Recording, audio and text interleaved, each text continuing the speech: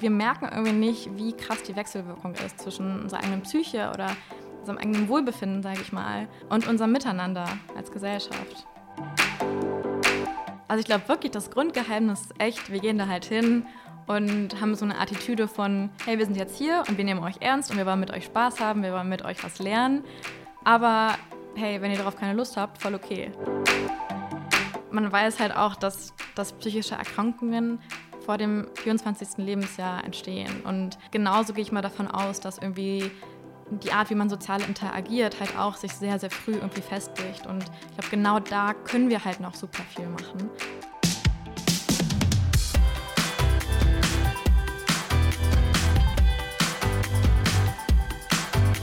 Hi und willkommen zu einer neuen Folge Tabula Rasa. Ich bin Jenny. Und hier ist Felix. Moin. Unser Gast in dieser Folge ist Helene Wittek. Wir sprechen mit ihr über ein Thema, was nicht nur bei uns bisher viel zu kurz gekommen ist, sondern vor allem in Schulen noch kaum Aufmerksamkeit bekommt. Persönlichkeitsentwicklung und psychosoziale Gesundheit. Mehr als 26% aller Jugendlichen leiden unter psychischen Problemen. Und trotzdem wird in Schulen kaum über das Thema gesprochen. Noch während ihres Psychologiestudiums hat Helene starke gegründet, eine Organisation, die sich zum Ziel gesetzt hat, Themen wie psychische Gesundheit und Lebenskompetenzen in Schulen zu bringen. Im Sommer 2019 haben sie ihren ersten Workshop gegeben. Mittlerweile arbeiten schon über 100 Freiwillige an ihrer Mission. Über 10.000 Jugendliche haben sie bereits erreicht. In Zeiten von Schulschließungen und Lockdown ist die Stärkung der mentalen Gesundheit von Schülern und Schülerinnen besonders wichtig. Helene und das Dare-to-Care-Team haben deshalb schon einige Preise bekommen und sind Teil von Digital Engagiert, einer Förderinitiative von Amazon und dem Stifterverband. Wenn auch ihr das Team unterstützen wollt, checkt die Website aus. Wir verlinken euch das alles hier in den Shownotes. Wir haben Helene gefragt, wie es eigentlich dazu kam, dass sie die Idee für Dare-to-Care schon während ihres Studiums hatte und wie man von so einer Idee dann eigentlich zu ganz konkreten Trainings, Workshops und Übungen kommt. Und haben auch ein bisschen weiter ausgeholt und diskutiert, welche gesellschaftlichen Trends und Entwicklungen eigentlich bewirken, dass Themen wie Persönlichkeitsentwicklung und auch psychosoziale Gesundheit heute deutlich mehr im Fokus stehen als noch vor 10 oder 20 Jahren.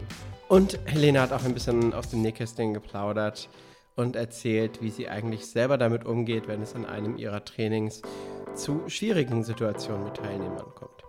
Wir wünschen euch ganz viel Spaß mit dieser Folge und mit Helene. Herzlich willkommen, Helene. Schön, dass du da bist.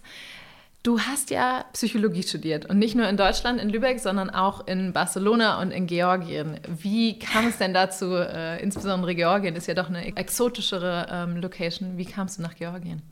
Ja, tatsächlich bin ich Halbgeorgierin. Also meine Mutter kommt aus Georgien und ist ja vor Anfang der 90er nach Deutschland gezogen, emigriert und genau, das ist trotzdem immer noch ein Bestandteil auch meiner Identität und habe ich die Gelegenheit ergriffen und auch eine Zeit lang in Georgien studiert. Cool. Wird da Psychologie irgendwie anders gelehrt als in Deutschland? Würde ich nicht unbedingt sagen. Also ich war auch wirklich nur für 2 Wochen da an der Summer School. Das heißt, so tief bin ich leider nicht in die Materie einsteigen oder konnte ich nicht in die Materie einsteigen. Aber was ich spannend fand, war, dass sie das verbunden haben mit vielen anderen Themen, was wir in Deutschland irgendwie nicht so machen. Hier in Deutschland ist es sehr, das ist jetzt Neuropsychologie, das ist klinische Psychologie und so die Verbindung zu der Gesellschaft fehlt da ein bisschen. Und das war da eigentlich ganz gut tatsächlich. Du bist dann über dein Studium so zu dem Thema Persönlichkeitsentwicklung und psychosoziale Gesundheit gekommen. Wieso hast du dich genau darauf gestürzt? Du hättest ja auch klinische Psychologie, du hast es gerade genannt, machen können oder Therapie machen können.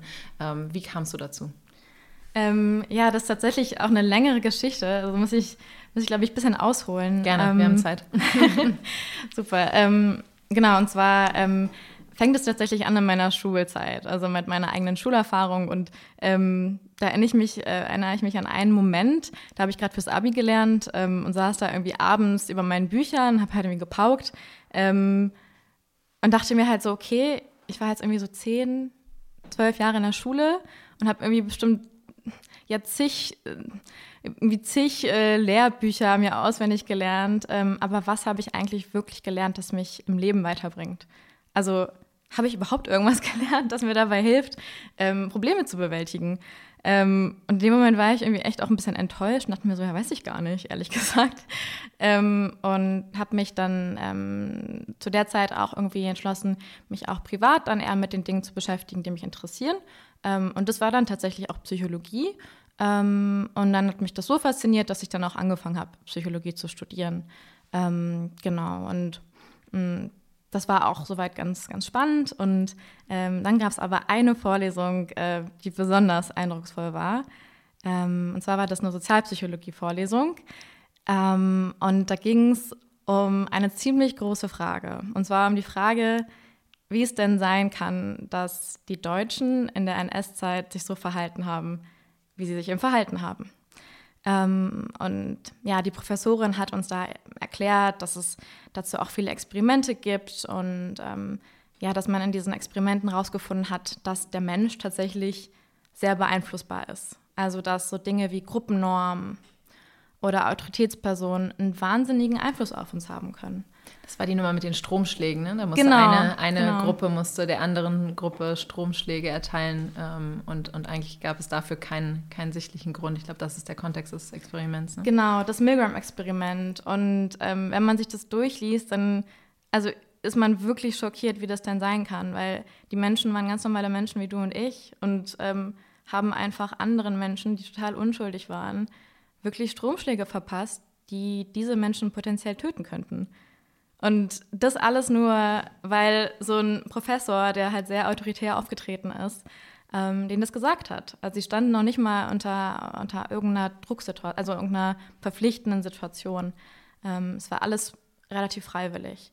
Und ja, das war eben so der Kontext dieser Vorlesung und ich fand das total schlimm und dann hat die Professorin weiter erklärt und sagte eben, dass es ja aber eigentlich relativ normal sei, weil wir soziale Wesen sind und einfach nicht ausgeschlossen werden wollen von der Gruppe. Ne? Und dann dachte ich mir, okay, stimmt, das macht irgendwie Sinn. Und ich dachte mir so, okay, ich habe irgendwie 5-6 Jahre in der Schule irgendwie was über die NS-Zeit gelernt. Also wirklich so von allen möglichen Perspektiven haben wir das durchgemacht, zu Recht auch. Aber wir haben nie darüber gesprochen, was eigentlich in der Psyche der Menschen passiert ist. Ne? Also wie es dazu kommen kann. Und dann hat die Professorin weitergeredet und meinte, es gibt aber durchaus Möglichkeiten, wie man Menschen helfen kann, auch in solchen Drucksituationen eben sich gut zu verhalten, also sich ihren Werten entsprechend zu verhalten. Und zwar, wenn man sie in ihrem kritischen Denken, ihrer Eigenverantwortung und in ihrer Selbstwirksamkeit fördert. Und das war dann der Moment, wo ich mir dachte, okay, krass, das ist so eine unglaubliche Information. Irgendwie das heißt, wir können natürlich nicht uns alle schützen vor den Herausforderungen der Zukunft, aber statt uns irgendwie mit Wissen vollzuballern in den ganzen Schuljahren, müssen wir jungen Menschen die Fähigkeiten geben, die sie brauchen, um diese Herausforderungen zu bewältigen. Und das sind ja nicht nur Herausforderungen wie Rechtsextremismus, es ist auch irgendwie die Klimakrise, auch persönliche Herausforderungen, alles Mögliche. Und mit dem Gedanken, also mein Kopf war total voller Informationen in der Vorlesung, bin ich dann rausgegangen und dachte mir, okay, aber sowas gibt es bestimmt schon. Ja? Also irgendjemand wird irgendwie diese psychosozialen Skills irgendwie vermitteln an junge Menschen. Habe dann recherchiert zu Hause, aber da gab es nichts. Also ich habe wirklich nichts gefunden.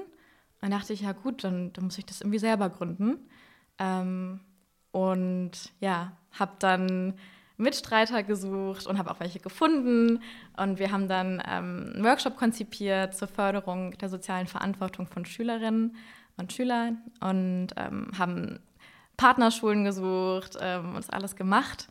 Und dann war es tatsächlich soweit und wir haben den ersten Workshop gegeben. Und wir waren super aufgeregt. Man denkt sich irgendwas aus und hofft, dass es irgendwie funktioniert. Aber dann kommt es ja darauf an, wie es dann wirklich ankommt. Und ja, dann haben uns die Lehrer und die Lehrerinnen und die Schüler und die Schülerinnen Feedback gegeben. Und die meinten dann wirklich, ja krass, was ihr macht, füllt echt eine Lücke aus. An alle Hörer, die das Experiment jetzt gerade spannend fanden. Ich habe gerade vor ein paar Tagen ein sehr, sehr gutes Buch, noch nicht ganz durchgelesen. Im Grunde gut heißt das von einem holländischen Wissenschaftler, der so ein bisschen aufdröselt, warum diese Experimente so extrem ausgefallen sind und warum das eigentlich relativ wenig über den eigentlichen Charakter der Menschen, hast du ja gerade auch schon so ein bisschen angesprochen, aussagt. Das nur als Randnotiz, wir können ja auch immer mal wieder ein paar Empfehlungen geben bei uns im Podcast. Du hast ja gerade gesagt, du hast dir diesen Workshop überlegt. Die spannende Frage ist, die ich mir gerade stelle, wie kommt man dann von dieser Erkenntnis zu konkreten Methoden, die du dir dafür überlegt hast? Ja, also das ist tatsächlich genauso, wie das, glaube ich, die meisten Leute angehen würden. Ne? Also man hat irgendwie das Bedürfnis, irgendwas zu machen und dann lässt man sich an den Tisch und recherchiert halt und schaut, was gibt's dazu. Und klar, am Anfang war das alles noch so ein bisschen, ja, war es vielleicht nicht so ausgeklügelt, wie es jetzt ist. So jetzt arbeiten wir natürlich mit PädagogInnen zusammen und schauen, dass wir das möglichst inklusiv und interaktiv und sowas alles gestalten. Aber am Anfang war es wirklich dieser Wunsch, dass wir das in die Schulen tragen.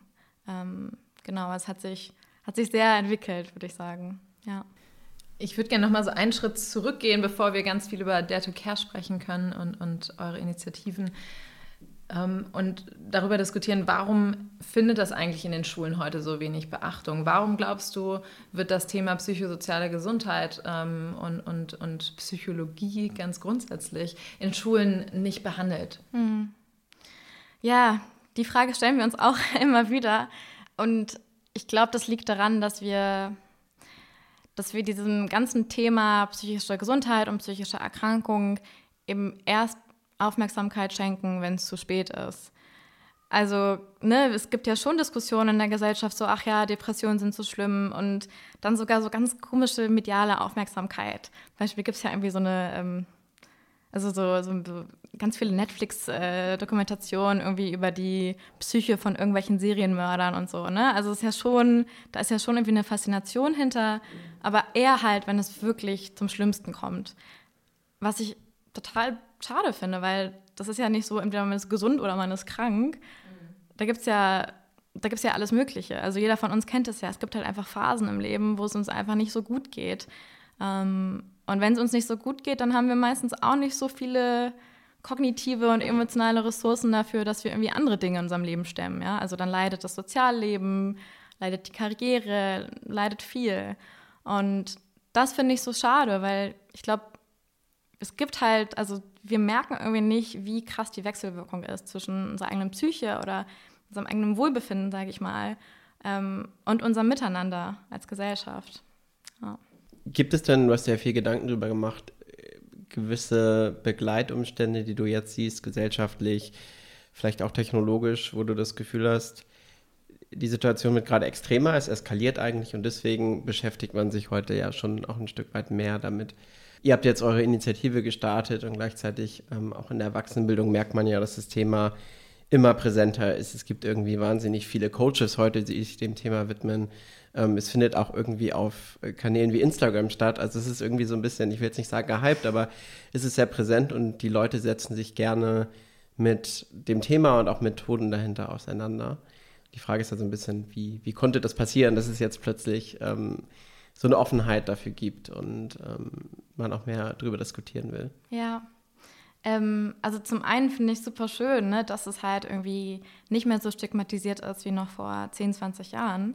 Auf der anderen Seite glaube ich tatsächlich auch, wenn ich jetzt ein bisschen kritisch sein darf, dass halt schon Unternehmen zum Beispiel gemerkt haben, dass die Produktivität einfach sehr leidet, wenn es den Mitarbeitern und den Mitarbeiterinnen nicht gut geht. Ja. Ne? Und klar, dafür sind zum Beispiel so Mindfulness-Sachen eine super Gelegenheit, um die Effizienz zu steigern. Und das finde ich in dem Rahmen auch in Ordnung. Also klar, jedes Unternehmen hat auch, finde ich, das Recht, irgendwie alles dafür zu tun, dass es eben weiterhin gut läuft. Auf der anderen Seite ist es natürlich ein bisschen schade, dass es halt erst diesen sehr kapitalistischen Hintergrund haben muss, ehe wir uns irgendwie damit beschäftigen, wie es uns geht. Welche Faktoren hat das Thema? Welche Elemente gibt es da? Ihr sprecht über Freundschaften und Liebe und aber auch eben Persönlichkeitsentwicklung und ja, mentale Gesundheit. Was sind so für euch die Themenkomplexe, um die es geht, wenn man über die psychosoziale Gesundheit und Persönlichkeitsentwicklung von jungen Menschen spricht? Also wir verfolgen den Ansatz, dass wir quasi so verschiedene Skills fördern wollen. Also tatsächlich so richtige Ziele, richtige Persönlichkeitsfähigkeiten, wie zum Beispiel Kommunikation, wie Empathie, wie Umgang mit Stress und noch ein paar weitere. Und das machen wir, indem wir das mit den wichtigsten gesellschaftlichen Themen verbinden. Also zum Beispiel haben wir eben diesen soziale Verantwortung-Workshop immer noch und da fördern wir die Kinder in ihrem kritischen Denken, aber auch in ihrer Selbstreflexion. Und dann haben wir den mentale Gesundheitsworkshop und da geht es um tatsächlich die beiden Dinge, Umgang mit Stress und Umgang mit Emotionen. Was jetzt bald neu dazukommt, da freue ich mich schon sehr drauf, sind 2 Workshops. In dem einen geht es um Sexualität und Gender. Auch da wird es viel um Selbstreflexion gehen, aber auch viel um Kommunikation und interpersonale Beziehungskompetenzen. Und wir haben noch einen, der super spannend ist, namens Umweltpsychologie. Und da können sich wahrscheinlich viele noch nicht wirklich was darunter vorstellen. Da ist immer gleich die zweite Frage. Aber da geht es tatsächlich auch darum, so Problemlösefähigkeiten und Entscheidungsfähigkeiten. Also vielleicht Dinge, die man gar nicht unbedingt in erster Linie mit Psychologie wirklich assoziieren würde, aber die für uns wirklich zusammengehören und so ein ganzheitliches Bild ausmachen. Welche Themen interessieren die Kids am meisten? Also die Kids sind eigentlich wie wir alle, ne? Die wollen eine gute Story, die wollen überrascht werden, die wollen unterhalten werden und die wollen, dass man sie ernst nimmt. Und deswegen merken wir immer wieder, dass wenn wir halt reinkommen in die Schulklasse und denen gleich das Gefühl geben, hey, eure Meinung und eure Gefühle sind uns wichtig, dann erzählen die auch. Und die erzählen teilweise auch echt total erschreckende Storys. Also gerade so aus ihrem Social-Media-Alltag, aber auch so Mobbing-Erfahrungen und auch so von der psychischen Gesundheit ihrer Familie oder von Freunden. Und ja, deswegen ist es irgendwie der schönste Moment ist immer, wenn wir irgendwie so eine Grundlage geschaffen haben und wir dann aber alle diskutieren und die Kids sich öffnen können. Social Media ist, glaube ich, ein spannendes Stichwort. War jetzt auch wieder vor ein paar Wochen relativ viel in den Schlagzeilen, und auch total schrecklich, ein Mensch einen Suizid auf Facebook irgendwie gestreamt hat und dieses Video dann zwar gelöscht worden ist, aber immer wieder auch so in versteckte Videos mit hochgeladen wurde auf TikTok und eben ganz, ganz viele junge Menschen auch das irgendwie völlig unerwartet sehen mussten. Und da kam wieder so eine Diskussion drauf, was bedeutet das eigentlich heute für die Jugend? Ist es eine Frage von Medienkompetenz? Muss man stärker das ganze Thema mit Restriktionen auch belegen? Brauchst du eine Altersbeschränkung und so weiter? In diesem ganzen Konstrukt Persönlichkeitsentwicklung und auch psychische Gesundheit, wie siehst du das Thema Social Media? Ja, ich finde es immer ein bisschen schade, weil oft wird ja irgendwie gesagt, okay, Social Media und dann kommt direkt danach ja ganz schlimm und das ist ja irgendwie verantwortlich für so viele psychische Erkrankungen und ich habe das Gefühl, das ist so der Allround-Sündenbock, genau, der Boomer für so alles. So wie früher Videospiele. Ja, genau, da gab es ja auch diese Zeit, ne? Genau. Ja, und das ist jetzt irgendwie Social Media und Instagram und die Likes und so. Und ja, ich meine, genau wie Videospiele, klar, da gibt es wahrscheinlich irgendwie Tendenzen, die irgendwann ungesund werden, so, ne? Also wenn man sich jeden Tag vergleichen muss und noch nicht mal mit der Realität, sondern wir wissen ja, dass auch vieles einfach gefaked ist. Das ist unheimlich belastend und genauso kann ich mir halt vorstellen, dass auch Videospiele sicherlich auch irgendwie einen Einfluss haben. Aber so Dinge wie Social Media und Online-Spiele, die werden halt immer wieder kommen. Also es wird ja immer irgendwelche Erfindungen geben, wo erstmal die Erwachsenenwelt das nicht kontrollieren kann und nicht weiß, wie sie damit umgehen und das auch so ein bisschen aus ihrer Hand lassen müssen. Und da passiert, glaube ich, viel, was einen dann schockiert. Sowas wie solche Videos eben.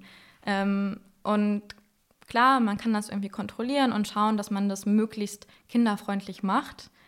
Aber ich glaube, so richtig nachhaltig wäre es halt, wenn wir irgendwie einen Schritt zurückgehen und uns überlegen, okay, wie können wir die Jugendliche und die Kinder in dem bestärken und in dem fördern, was sie halt wirklich selbstbestimmt macht und was sie reflektiert macht.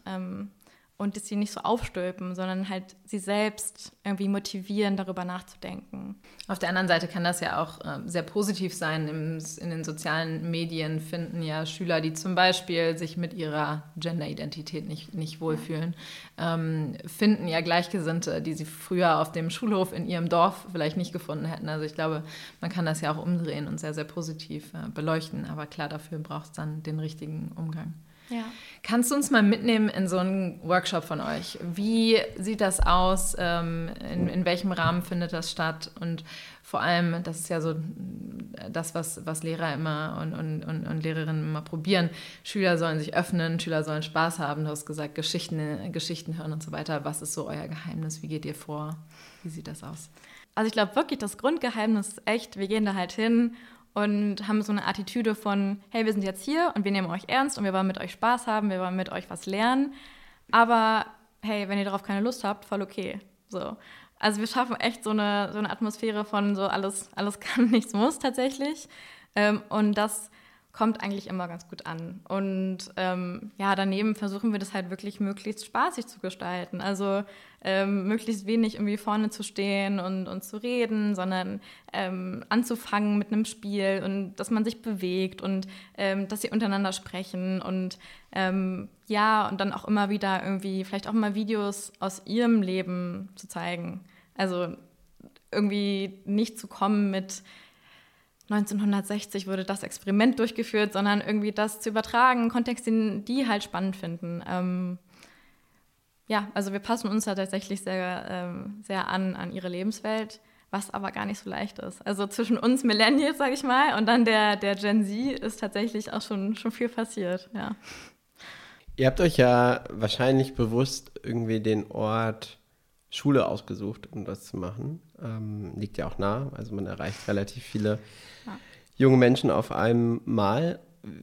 Glaubst du, dass Schule grundsätzlich der Ort ist, wo das auch hauptsächlich stattfinden muss? Persönlichkeitsentwicklung, das, was ihr macht? Oder ist es eigentlich ein breiteres Thema? Ich glaube, das kommt darauf an, wie wir in Zukunft Bildung gestalten wollen. Ja? Also wenn Schule der zentrale Ort bleibt, dann muss Schule geändert werden. Wenn das eben nicht ist, dann wird es sicherlich irgendwie andere Kontexte geben. Und das gibt es ja jetzt schon. Also junge Menschen bilden sich ja auch online schon weiter oder an anderen Zentren. Aber ich glaube irgendwie schon an Schule, also an dieses Konstrukt, dass man irgendwo hingeht mit anderen Leuten, die einem ähnlich sind, was lernt. Und deswegen glaube ich, dass wir Schule verändern müssen und dass es eben nicht mehr Wissensansammlung ist, sondern dass es ein Ort sein muss, wo wir Potenziale entfalten von jungen Menschen. Und ich meine, die Ideen und das Wissen und die Innovationen gibt's. Ich glaube, sie müssen tatsächlich nur reingetragen werden. Ja. Wie schaffen es denn Schulen, zu diesem Safe Space zu werden? Ich glaube, das, was ihr erzählt, dass Schülerinnen und Schüler sich öffnen und auch sehr persönliche Dinge erzählen, das erleben ja viele Lehrkräfte vielleicht nicht immer. Wie schafft ihr das? Wie schafft ihr diese Atmosphäre und was braucht es dafür? Ja, also ich meine, ich habe auch den größten Respekt vor Lehrkräften, ne? Also die sind da Tag ein, Tag aus und das ist schon eine unheimliche Stresssituation. Also wenn wir dort sind und ich danach nach Hause komme, bin ich echt erstmal fertig. Auch wenn der Schultag quasi um 14 Uhr vorbei ist, aber ich kann dann nichts mehr machen den ganzen Tag über. Und ich kann mir nicht vorstellen, dass alle Lehrkräfte irgendwie so Superhelden sind. Das sind ja auch ganz normale Menschen. Und ich habe das Gefühl, da müssen wir auch irgendwie anfangen und das ganze System irgendwie humaner machen. Also auch für die LehrerInnen, die ja wirklich am Ende die Multiplikatoren sind. Und auf der anderen Seite frage ich mich, ob dieses Modell, ne, das sind die Lehrer und das sind die Schüler, ob das wirklich so zukunftsfähig ist. So, weil eigentlich haben die Schüler ja ganz, ganz viel und auch das Wissen gibt es ja irgendwie auch anderswo. Es muss ja der Lehrer nicht als einziges Medium irgendwie weitertragen. Und ich glaube, das wäre sowohl für die Lehrer und Lehrerinnen als auch für die SchülerInnen irgendwie schön, wenn die eher so Begleitpersonen sein könnten. Ich glaube, das würde viele entlasten. Und da gibt es ja auch schon irgendwie ein paar Versuche, aber es bleibt ja so oft leider bei so ein paar besonderen Schulen und wird nicht in die Breite getragen. Weil es auch in der Lehrkräfteausbildung keine große Rolle spielt, leider. Ja. Das ist eigentlich ein guter Punkt, wenn jetzt Lehrkräfte, die sind ja wahrscheinlich dabei bei euren Workshops, gehe ich zumindest mal von aus. Manchmal nicht, tatsächlich. Okay. Wenn sie dabei sind, bekommt ihr dann eigentlich irgendwie Feedback? Also was nimmt eine Lehrkraft eigentlich dann von euch mit? Ja, also und auch da wieder, ne, es gibt ja nicht die eine Lehrkraft, die sind halt super divers auch. Und es gibt viele, die uns halt toll finden und mit denen haben wir auch meistens vorher Kontakt und planen den Workshop. Und das ist dann super schön, weil wir dann auch ein Nachgespräch haben und so und wir denen auch irgendwie Tipps geben und sie uns aber auch weiterhelfen. Aber dann gibt es auch echt ein paar, wo man einfach sieht, okay, die haben da, weil es wahrscheinlich so stressig ist, haben die da so eine Distanz aufgebaut, dass die da einfach hingehen, sich hinsetzen und wieder weggehen. Und das kann ich will das überhaupt nicht verurteilen, aber das ist manchmal ein bisschen erschreckend. Wie ist das mit den Schülern? Also ich meine, super cool, dass ihr diese Workshops macht und das ist wahrscheinlich ein cooler Impuls. Wie ist das Feedback von Schülern, so einerseits nach so einem Workshop? Und gebt ihr denen dann auch, ich weiß nicht, Methoden, Tools und so weiter mit, wie sie das Thema auch dann im Nachgang irgendwie für sich greifbar machen können, weiterentwickeln können? Ja, also das ist wirklich so unser Fokus, ne? Also klar, wir geben denen auch so ein bisschen Input und Hintergrundwissen, aber der Fokus ist echt, okay, hey, kommunizieren, so funktioniert das. Also wirklich tatsächlich sehr einfache Dinge, also wie sie irgendwie am besten verstanden werden. Ich finde das Beispiel Kommunikation immer ganz schön, weil ich habe das Gefühl, selbst erwachsene Menschen haben da manchmal noch Probleme damit, wirklich ihre Bedürfnisse so zu kommunizieren, dass es auch am Ende irgendwie gut für alle Beteiligten ist. Und das merkt man auch total, wenn sie dann wirklich so eine Methode wirklich an die Hand bekommen, die sie dann anwenden können auf ihr Leben, da sind sie da total dankbar für. Und das ist auch das Feedback, was wir bekommen. Also wenn sie wirklich sagen, hey, quasi genau, was ich nicht hatte in der Schule, hey, ich habe das Gefühl, das werde ich richtig nutzen können. So, ich habe irgendwie da ein schwieriges Thema mit meiner Freundin, aber mit den Schritten, so banal das klingt, glaube ich, kriege ich das hin. Cool. Gibt es irgendein anonymisiertes Beispiel für so eine Situation, wo ihr einer Schülerin, einem Schüler so richtig helfen konntet? Ja, also teilweise ist das auch echt, also traurig ist nicht das richtige Wort, aber manchmal wird es so richtig echt irgendwie. Also da gab's eine Klasse, wo wir waren und die schien irgendwie von außen relativ normal, würde ich sagen. Also es war auch ein gutes Gymnasium, sogar in Lübeck alles war irgendwie in Ordnung oder schien in Ordnung. Und dann haben wir halt irgendwie angefangen, über Gruppendynamiken zu reden und sowas. Und dann haben die angefangen zu erzählen von einer Phase, wo eine Person in der Klasse richtig gemobbt wurde. Und die Person war dann halt auch da. Und am Anfang war das alles nur sie haben es so angedeutet, so ein bisschen. Aber dann wurde es halt echt irgendwie konkreter. Und dann dachten wir uns auch so, also wir Workshop-Leiterinnen, irgendwie, okay, was machen wir jetzt so? Also wir sind jetzt auch keine Gruppentherapie, müssen wir auch sagen. Aber dann fand ich es ganz schön, weil sich echt ein paar gemeldet haben, die das Ganze irgendwie so reflektiert beschrieben haben. Also die meinten, ja, und dann gab es irgendwie die Person, die hat das und das gemacht, wahrscheinlich deswegen, aber das war nicht cool. Aber die andere Person hat das und das gemacht und das war auch nicht cool. Also die haben das irgendwie selber als Klasse reflektiert. Das fand ich total beeindruckend, ja. Ihr macht ja auch Online-Trainings. Mhm. Und das, was du gerade beschrieben hast, ist ja eigentlich eine super tolle Situation. Nämlich du bringst Leute zusammen und du lässt sie reflektieren und du gibst ihnen ja in einer Realsituation auch die Möglichkeit, vielleicht Dinge zu trainieren. Ich nehme an, ihr macht auch Rollenspiele, ihr macht Übungen. Das Ganze funktioniert ja nicht im digitalen Raum oder zumindest nicht so gut. Wie ist da euer Ansatz? Was macht ihr in euren Online-Trainings? Ja, also ich glaube, das ist tatsächlich super schwierig, gerade bei unserem Thema. Und uns ist dann aber auch schnell bewusst geworden, dass es einfach nicht so nahbar werden kann wie in der Schulklasse. Und dass es auch vielleicht auch gefährlich werden könnte, wenn wir da irgendwelche ganz, ganz sensiblen Themen ansprechen und die dann bei sich zu Hause sitzen und wir die gar nicht mehr ja, wenn es irgendwie sehr emotional wird, wir können sie gar nicht irgendwie auffangen. So. Und deswegen haben wir uns da vor allem Themen rausgesucht, die sehr hilfreich und sehr konkret sind. Also zum Beispiel Tools wie, was kann ich machen für meine eigene Selbstfürsorge?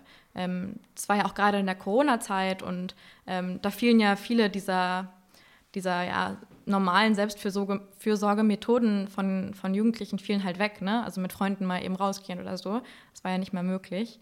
Und da haben wir uns eher darauf konzentriert. Also was können wir denen wirklich mitgeben? Und wir haben dann schon auch diskutiert.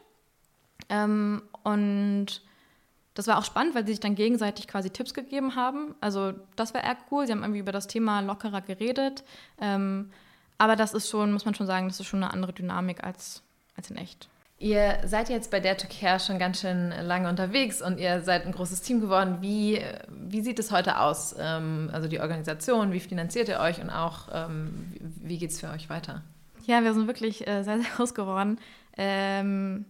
Also gerade unser Team in 1,5 Jahren irgendwie, das ist wirklich verrückt.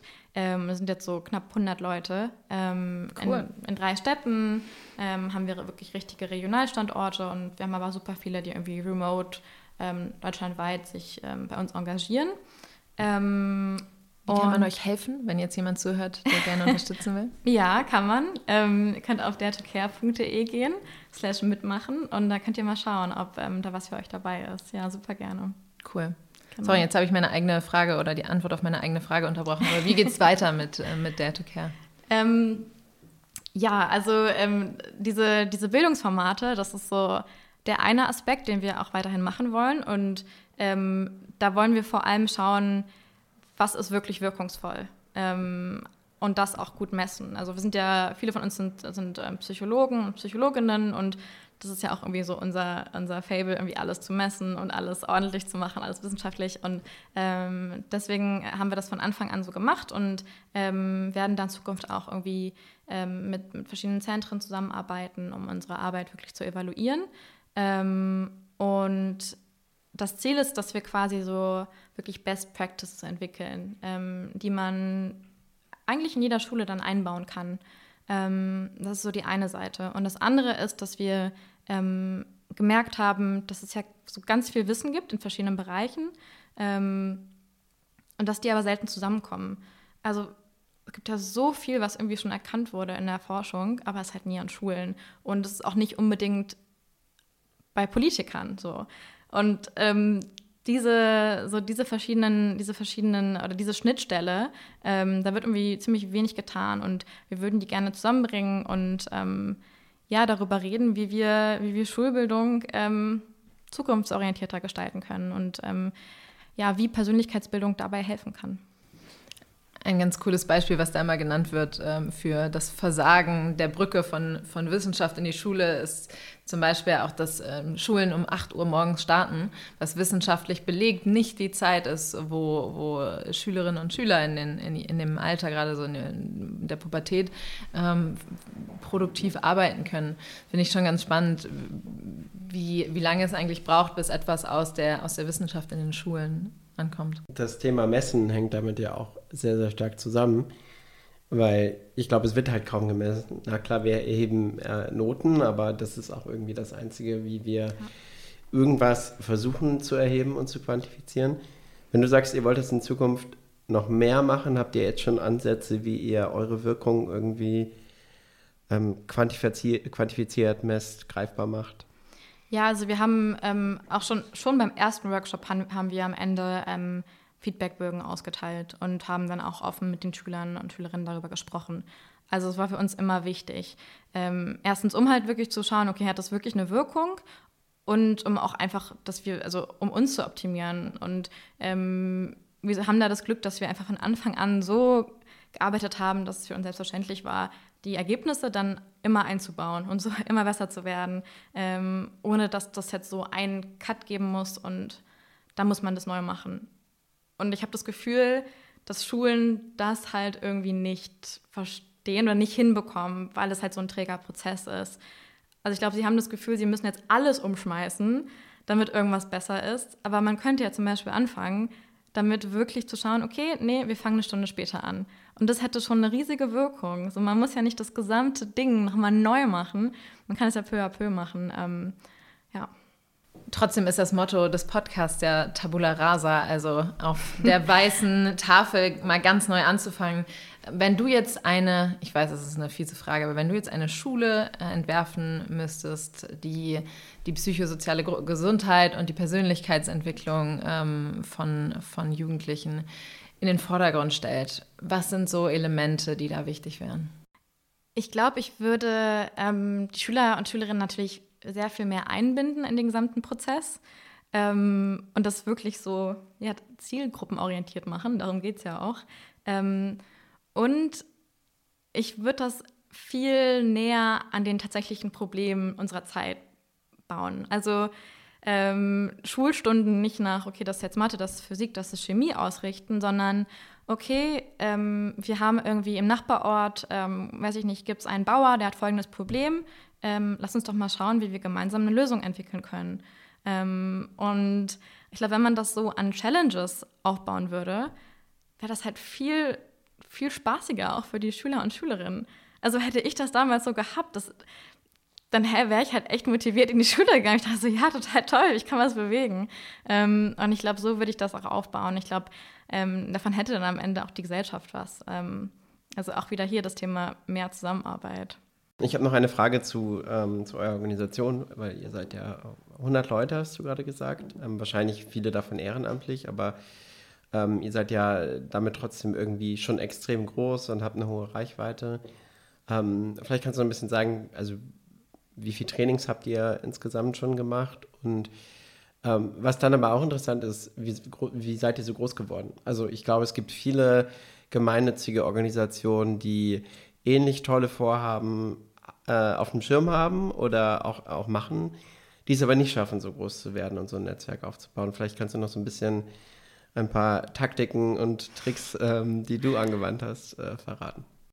Zu der ersten Frage, ich weiß nicht genau, wie viele Workshops oder Trainings wir gemacht haben, aber wir haben in diesen 1,5 Jahren, also wir haben die ersten Workshops auch erst letzten Mai gestartet, Mai 2019. Und seitdem haben wir so, ich glaube, ca. 1200 Jugendliche erreichen können, was ich wirklich total toll finde. Und ja, warum funktioniert das? Ich glaube, wir haben alle, die anfangs auch schon im Team waren, und auch die jetzt neu dabei sind, haben irgendwie gemerkt, wie wichtig das ist und haben es wirklich zu einer Priorität gemacht. Und ich persönlich habe ja überhaupt keinen BWL oder Gründungs- oder irgendwas Hintergrund und hatte halt auch keine Ahnung, wie man das macht und habe mich dann auch oft auf meine Intuition verlassen. Und ich glaube, das hat es halt so authentisch gemacht.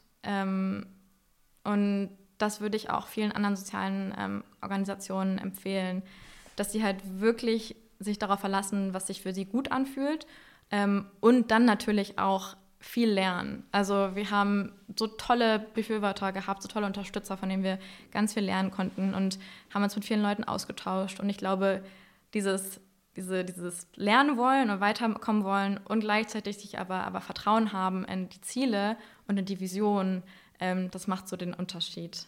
Habt ihr auch mal überlegt, so euren Impact auszuweiten?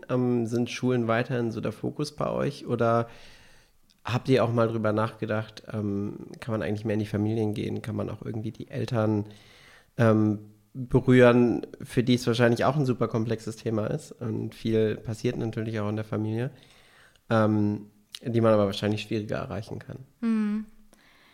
Ja, also das ist auch wieder so ein bisschen das Thema MultiplikatorInnen und ich finde da Lehrer und Lehrerinnen und Eltern ein super spannendes Thema, weil sie eben so nah an den Jugendlichen dran sind. Und was wir machen, sind auf jeden Fall Elternabende vor den Workshops, wenn die Schulen das möchten. Und wir konzipieren auch gerade tatsächlich einen Lehrkräfte-Workshop. Genau, und das sind durchaus auch Themen, die wir angehen wollen. Allerdings, glaube ich, sind die Jugendlichen immer für uns die Priorität. Und wir haben da einfach eine große, also ich glaube, das ist halt die Zukunft so, ne? Also die können wir noch verändern. Und man weiß halt auch, dass psychische Erkrankungen vor dem 24. Lebensjahr entstehen. Und genauso gehe ich mal davon aus, dass irgendwie die Art, wie man sozial interagiert, halt auch sich sehr, sehr früh irgendwie festigt. Und ich glaube, genau da können wir halt noch super viel machen. Deswegen ist das für uns der Fokus. Dann machen wir die Abschlussfragen, Jenny. Cool. Die erste Frage ist, mit wem würdest du gerne mal über Bildung diskutieren und was würdest du diese Person fragen? Ich glaube, ist jetzt vielleicht etwas konservativ, aber ich glaube, ich würde tatsächlich gerne mit Wilhelm von Humboldt reden. Und ich glaube, ich würde ihn in einen Raum packen mit Theodor Adorno und die einfach mal darüber diskutieren lassen, was in ihren Augen eine starke Persönlichkeit ist. Kannst du vielleicht noch einen Satz zu den beiden sagen, für die es vielleicht nicht kennen oder den Wilhelm jetzt mit dem Alexander von Humboldt verwechseln? Ja, vielleicht verwechsel ich ihn auch, ich weiß es gar nicht. Aber genau, also der Theodor Adorno war ein Forscher, der sich auch um die Frage, mit der Frage auseinandergesetzt hat, wie es sein kann, dass Menschen sich eben auch so moralisch verwerflich verhalten können. Und er kam eben auch auf die Idee, dass es super wichtig ist, sie in ihrem kritischen Denken und ihrer Mündigkeit irgendwie zu stärken. Und hat selber quasi gesagt, dass wir junge Menschen eher zur Unmündigkeit erziehen. Was auch eine eher radikalere Meinung ist, aber super spannend. Und gleichzeitig gibt es ja dieses Humboldtsche Bildungsideal, was auch die Persönlichkeit sehr stark in den Mittelpunkt stellt. Und es gibt es ja schon sehr lange. Also ich weiß nicht genau, wann Humboldt gelebt hat, aber auf jeden Fall vor Adorno. Und ich fände es spannend, eben von diesen verschiedenen Epochen aus zu betrachten, was ist halt für uns eine Persönlichkeit, die Herausforderungen des Lebens bewältigen kann. Und natürlich das ganze Dare to Care-Team kann auch mit reinkommen in die Diskussion. Sehr gut. Wir haben da sogar mal eine Folge drüber gemacht mit Professor Dr. Matthias Asche über die Bildungshistorie. An alle, die jetzt mehr Interesse haben. Deswegen sollten wir die Jahreszahlen zu Humboldt eigentlich wissen und zum Humboldtschen Bildungsideal, aber ich kriege sie gerade auch nicht auf die Reihe. Schon fast ein Jahr, ja. Die zweite Frage ist, was möchtest du in deinem Leben noch lernen?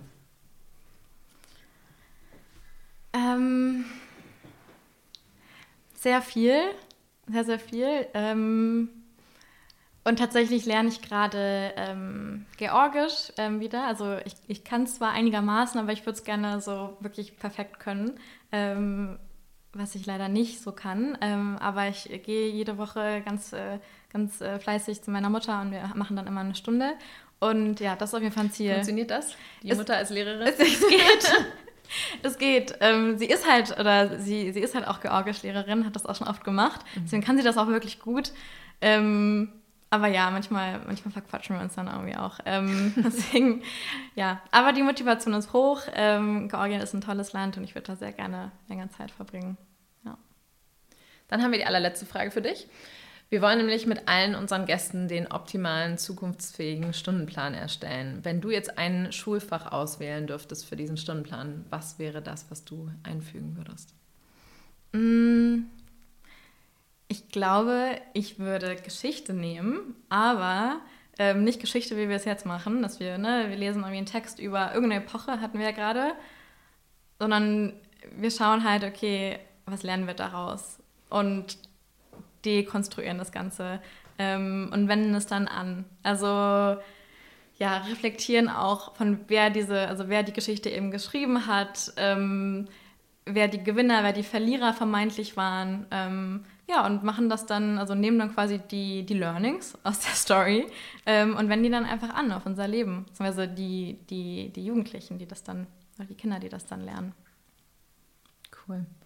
Vielen, vielen Dank. Ein ganz spannendes Projekt, was ihr da gestartet habt mit Dare to Care und wahnsinnig beeindruckend, dass ihr es geschafft habt, schon jetzt auf 100 Unterstützer zu wachsen und so viele Kinder und Jugendliche zu erreichen. Vielen Dank, dass du da warst. Und viel Erfolg weiterhin. Danke euch.